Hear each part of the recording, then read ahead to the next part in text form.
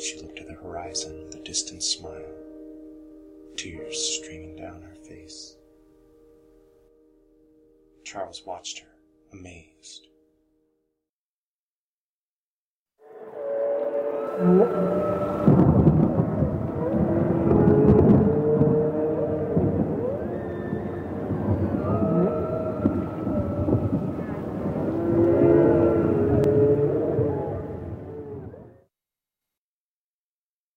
Simon's chariot was elevated 10 meters higher than the other chariots, and a wax statue of him sat in at the apex, in full emperor's regalia, with the flag of the great Snuffleupagus waving proudly beside him.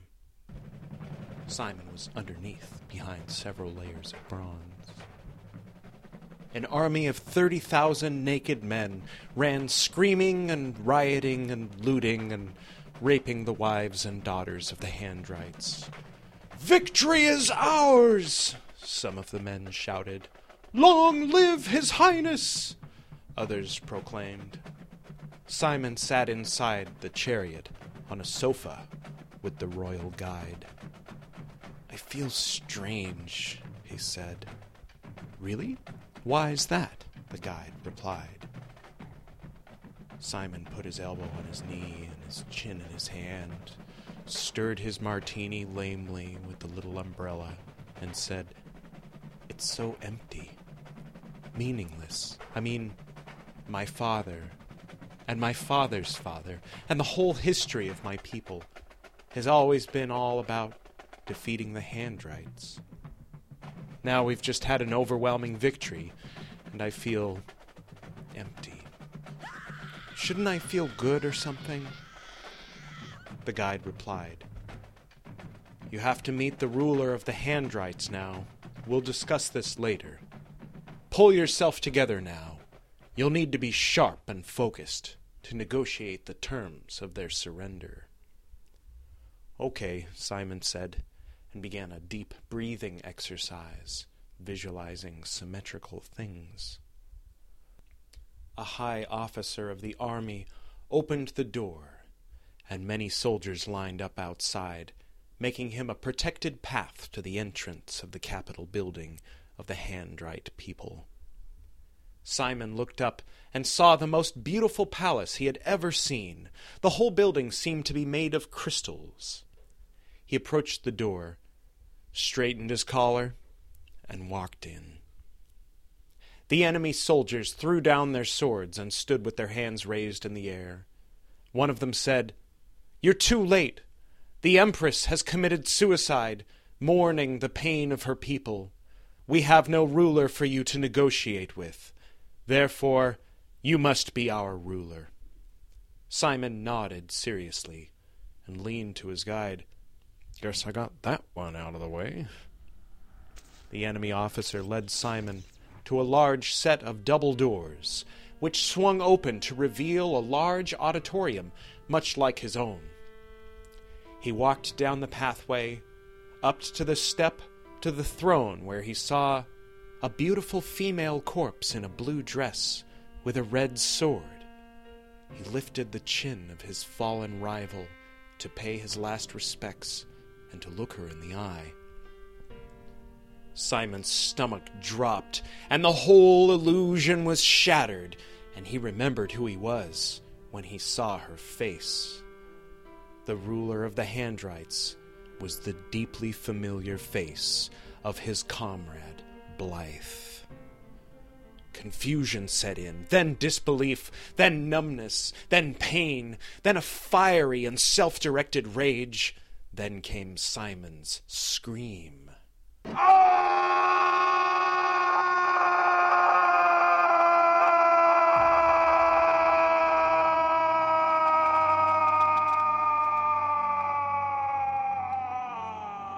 From outside the projection, the shaman Simon had come to think of as his royal guide began to fade the scene back to the waiting room where it had all begun. Then came Simon's awakening. For most of his life, his sole purpose had been to protect her. He looked into her lifeless eyes and felt her fading away. He panicked until he saw the code underneath. He didn't understand. Neither did he hesitate. He saw that it was a projection of Blythe as she was 3 years earlier when she had been to Palace 3. He ran a search and found, as Charles the Grey was waiting outside and had his history pulled up, a much more recent signature. In Charles's experimental new world, the coffee house, where one lone island sat with a mirrored pyramid open to all dimensions. Blythe had met with Charles there to ask him for help freeing Simon. Simon reversed the fating of the world, much to the surprise of the shaman of Palace 3, who was unaware of his prowess as a free world hacker. Then he transferred this Handrite Empress to the lone coffeehouse island, where she took the form of Blythe, and he decided to change the wild red hair of Blythe's doppelganger to the long brown hair of his favorite imaginary concubine, Carmina. Then, just to be sure she would never die, he backed up the whole island, 36 to the power of 16 times.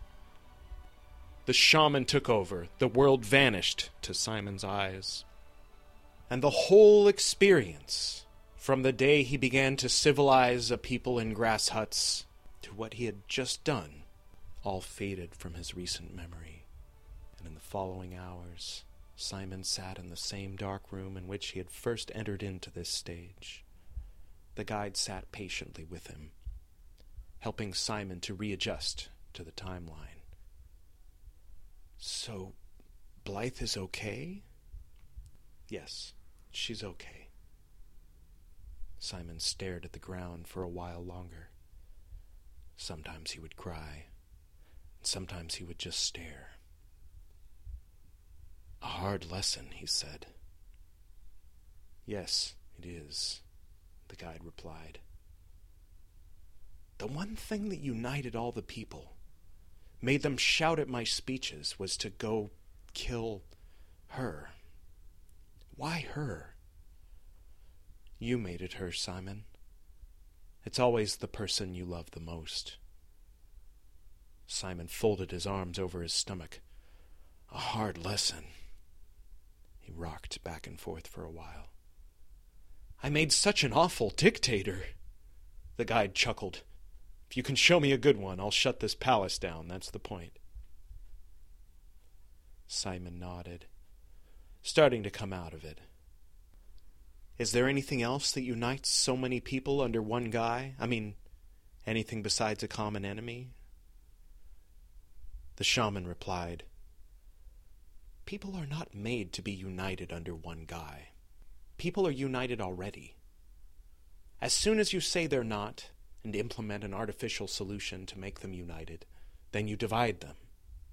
Even then they are still truly united, like the cosmos is united. Simon nodded, as if in agreement, then said, Huh? Don't worry about it, the guide replied. So no one saw me, no one but you, right? Simon asked. Only me, and I'm sworn never to reveal any of it. You can share your experiences, though, with others who share the title, the guide explained. The title? Simon asked. The guide nodded.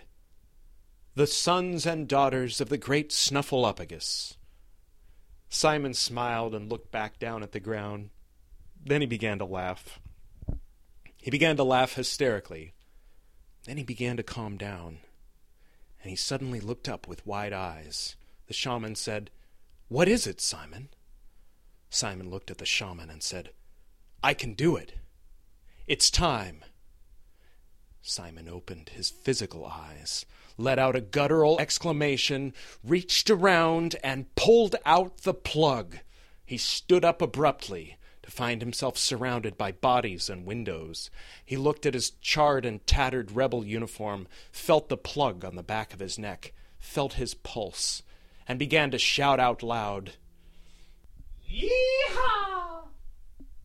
A large blue dragonfly appeared outside the window, and a rebel against the window with suction cups made an incision with a laser in a large circle, pulled it away from the building as he pulled himself back into the bird, climbed up the window and stepped into it.